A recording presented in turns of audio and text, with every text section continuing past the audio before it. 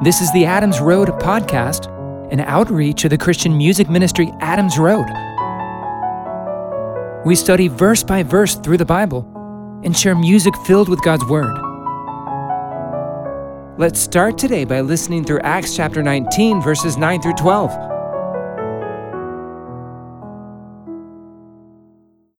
But when some were hardened and disobedient, speaking evil of the way before the multitude, he departed from them and separated the disciples, reasoning daily in the school of Tyrannus. This continued for 2 years, so that all those who lived in Asia heard the word of the Lord Jesus, both Jews and Greeks. God worked special miracles by the hands of Paul, so that even handkerchiefs or aprons were carried away from his body to the sick, and the diseases departed from them, and the evil spirits went out. Paul separated the disciples from the confusion and hostile opposition of their Jewish brothers, leaving the synagogue to reason daily and teach in the school of Tyrannus. When ministering in the synagogue became ineffective and possibly even detrimental to some of the disciples faced with the opposition of these unbelieving Jews, Paul was able to adjust accordingly. Holy Spirit-led ministry requires us to be flexible. As circumstances change, as the Holy Spirit leads, we adapt accordingly. The Gentile teacher Tyrannus allowed Paul use of his teaching hall. Often when one door closes, God opens another. It's unclear whether the church in Ephesus rented the space or whether Paul was given free access. Some ancient writings indicate Paul may have been given access daily to this academic hall from 11 in the morning to about 4 in the afternoon. Often people worked in the morning and later in the day, but took a break in the heat of the day. If many people rested from the work in the heat of the day, including Paul, who was a tent maker, then these quote-unquote off hours would have been a great time to make inroads with the people through the proclamation of the truth. It's possible the off hours of the school of Tyrannus corresponded with the off hours of the outdoor laborers. It's amazing that Paul, who physically labored to support himself financially, would spend his off hours ministering the Word of God. That was his passion. That was what he chose to do with much of his spare time. Do we live for the weekends and our off hours to primarily indulge the passions of our flesh? For entertainment, hobbies, selfish and vain ambitions? How do we spend our free time? Where does Jesus land on our list of priorities? Do we yearn for and have a passion for the things of God more than the things of this world? I spoke the other day with a brother in Christ while visiting a church in Utah for ministry. He had started a food bank ministry recently as an outreach of his local church. Though he worked a job, he made this ministry a priority. There were good works God had prepared for him to walk in. It was obvious to me the food bank ministry was a passion of his and a huge priority in his life. I mean, this was how he wanted to spend his Saturdays. He loved impacting people's lives for Christ's glory. He loved connecting with the community. He loved meeting new people, serving them, building relationships with them, and inviting them to church. What a convicting example of zeal for Christ. I'll admit sometimes my motivation is lacking, and I find myself living for the weekends and off hours more so to indulge in leisure activities and pursue hobbies and personal passions than to pursue people for the kingdom of Christ. Lord, help us to prioritize you in our lives. Help us to keep you as our first love, so that you are who we desire when we wake up, and you are who we think about when we lie down at night. Make your desires our desires, so that we love people more than ourselves, so that we serve your kingdom more than we serve ourselves. Help us to live for you, in Jesus' name. Sure, there can be a place for leisure activities and hobbies, but let's keep it all in balance. Let's not be consumed by the things of this world. Let's be occupied with the things of Christ, like the Apostle Paul was in Ephesus.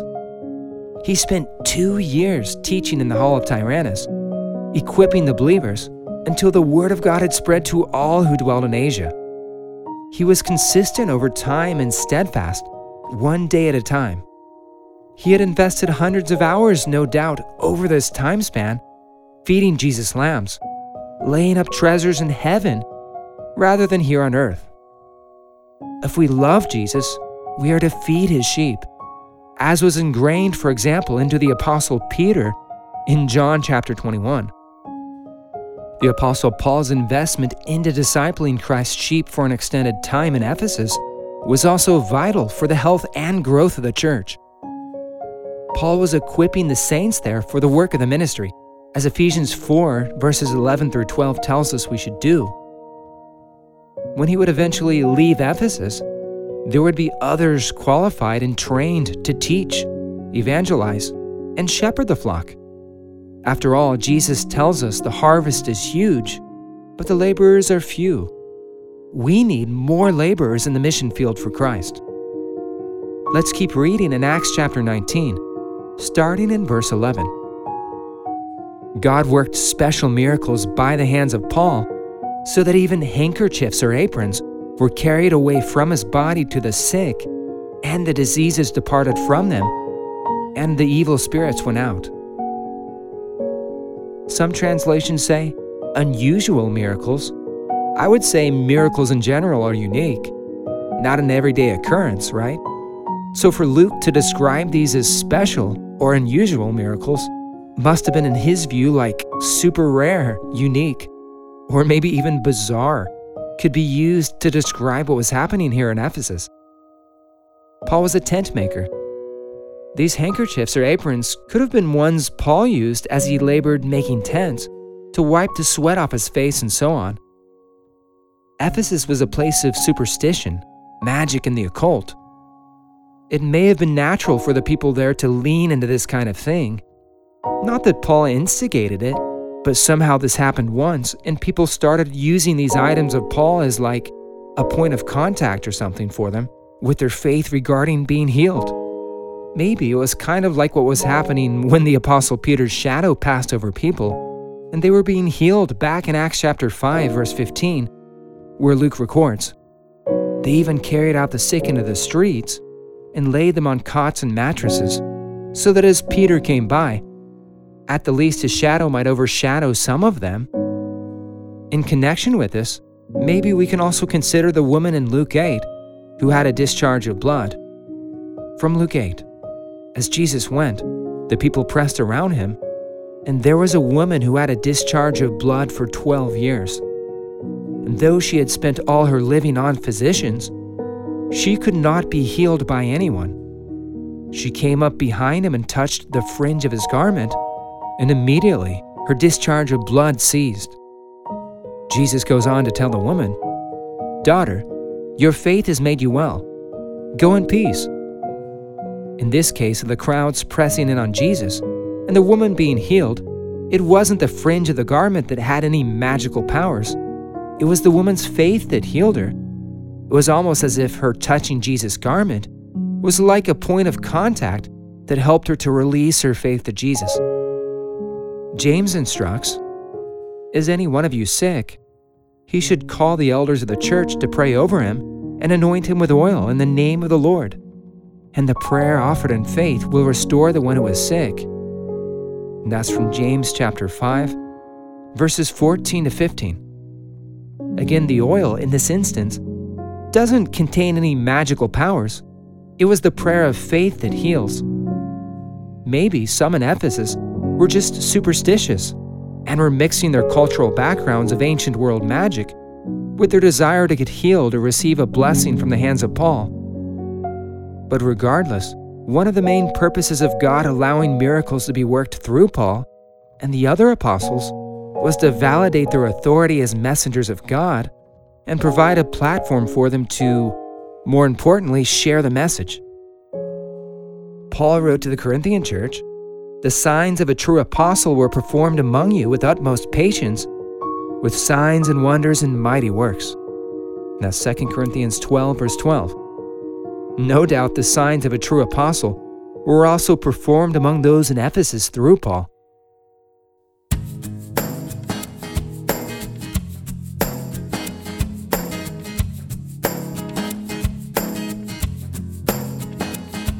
I had the Word of God in my hands.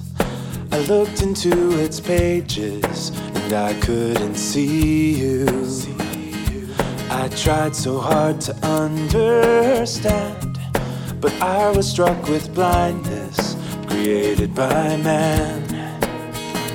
Then you opened up my eyes and let me see your truth. The deaf will hear and the blind will see that you are everything. Jesus, you are everything. And those asleep will arise, and all together we will sing that you are everything. Jesus, your love is everything. For the longest time I couldn't hear. There was a voice from a false prophet stopping my ears. But then you healed me and I heard the beauty of your grace in the power of your word. That plain and precious truth that finally set me free. The deaf will hear and the blind will see that you are everything. Jesus, you are everything. And those asleep will arise, and all together we will sing that you are everything. Jesus, your love is everything. Jesus, wake the sleepers and raise them from the dead. Open up their hearts and minds to receive you before the end. The deaf will hear and the blind will see that you are everything. Jesus, you are everything. And those asleep will arise, and all together we will sing that you are everything. Jesus, you are everything, everything. Yeah, the deaf will hear and the blind will see that you are everything. Jesus, you are everything. And those asleep will arise, and all together we will sing that you are everything. Jesus, your love is everything. Oh, your love is everything. Yeah, you're everything.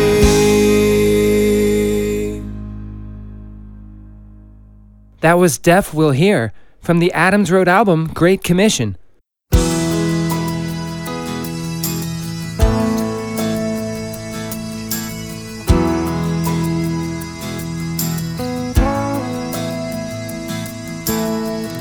The seed is the word of God.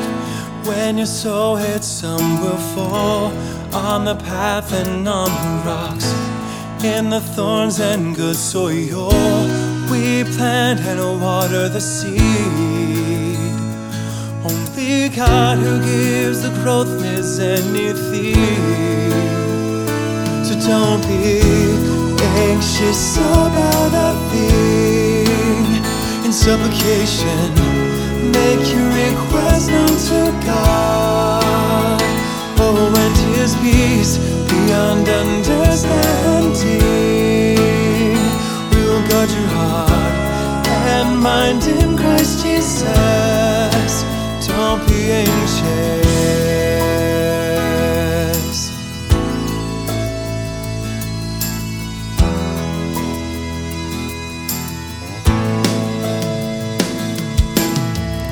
Some won't understand the word. The seed the devil takes, some believe for a while. When tried they fall away. Some are choked by the riches of this world. Some bear fruit and yield 100-fold. So don't be anxious about a thing. In supplication, make your request known to God. Oh, and His peace beyond understanding will guard your heart and mind in Christ Jesus. Don't be anxious, be steadfast,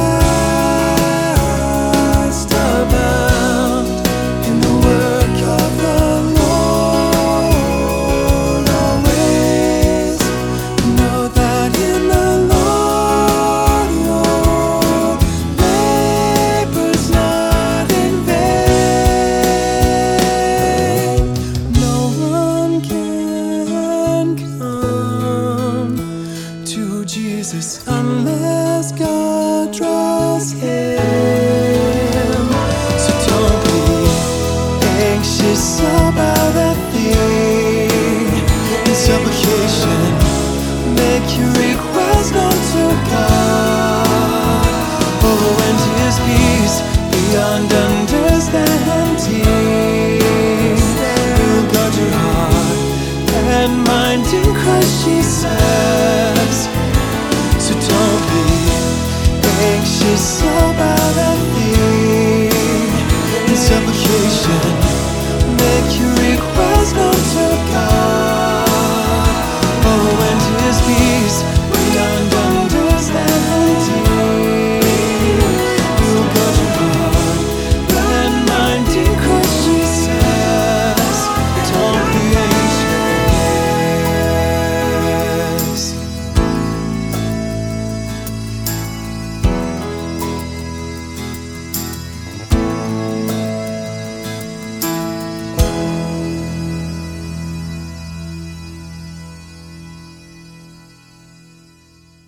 That was Wait for the Lord from the Adams Road album Great Commission.